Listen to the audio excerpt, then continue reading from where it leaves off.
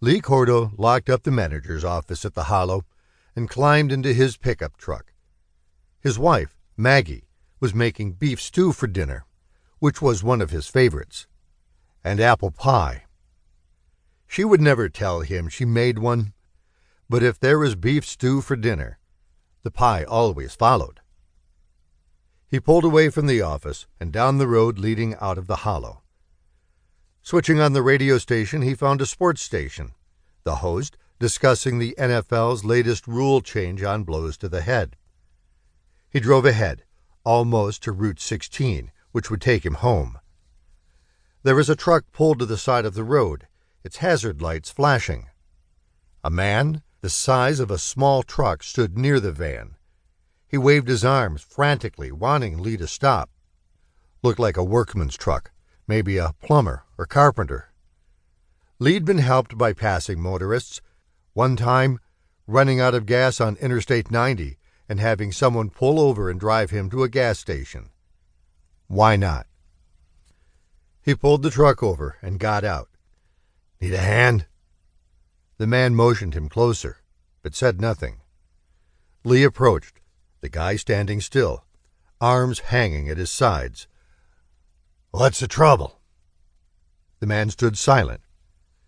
Lee got the feeling like he might be walking into something bad.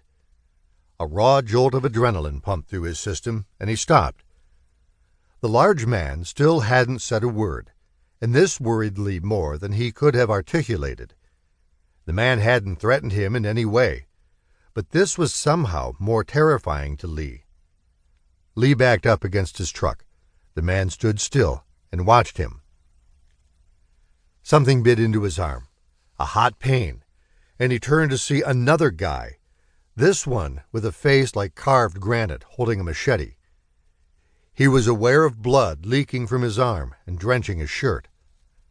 The man swung the machete again, but Lee managed to get his arm up and block the blow. From there he ran, off the road and into the woods, not knowing where he was headed.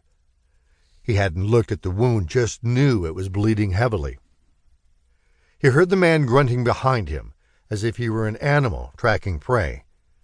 Lee stumbled through the woods, branches scratching his face. The cold air burned his lungs. He thought about not getting his beef stew and pie. His legs began to cramp, and he slowed down. "Turn and fight," he thought. Leaning on a tree for support, he turned around to see the man closing with the machete. Before he could get his arms up to defend himself, the man swung the machete low and chopped into his leg. The pain was enormous, and he collapsed on the ground. He looked up to see the man staring at him, with eyes that were nothing more than hard slashes in his face. The man wasn't even out of breath.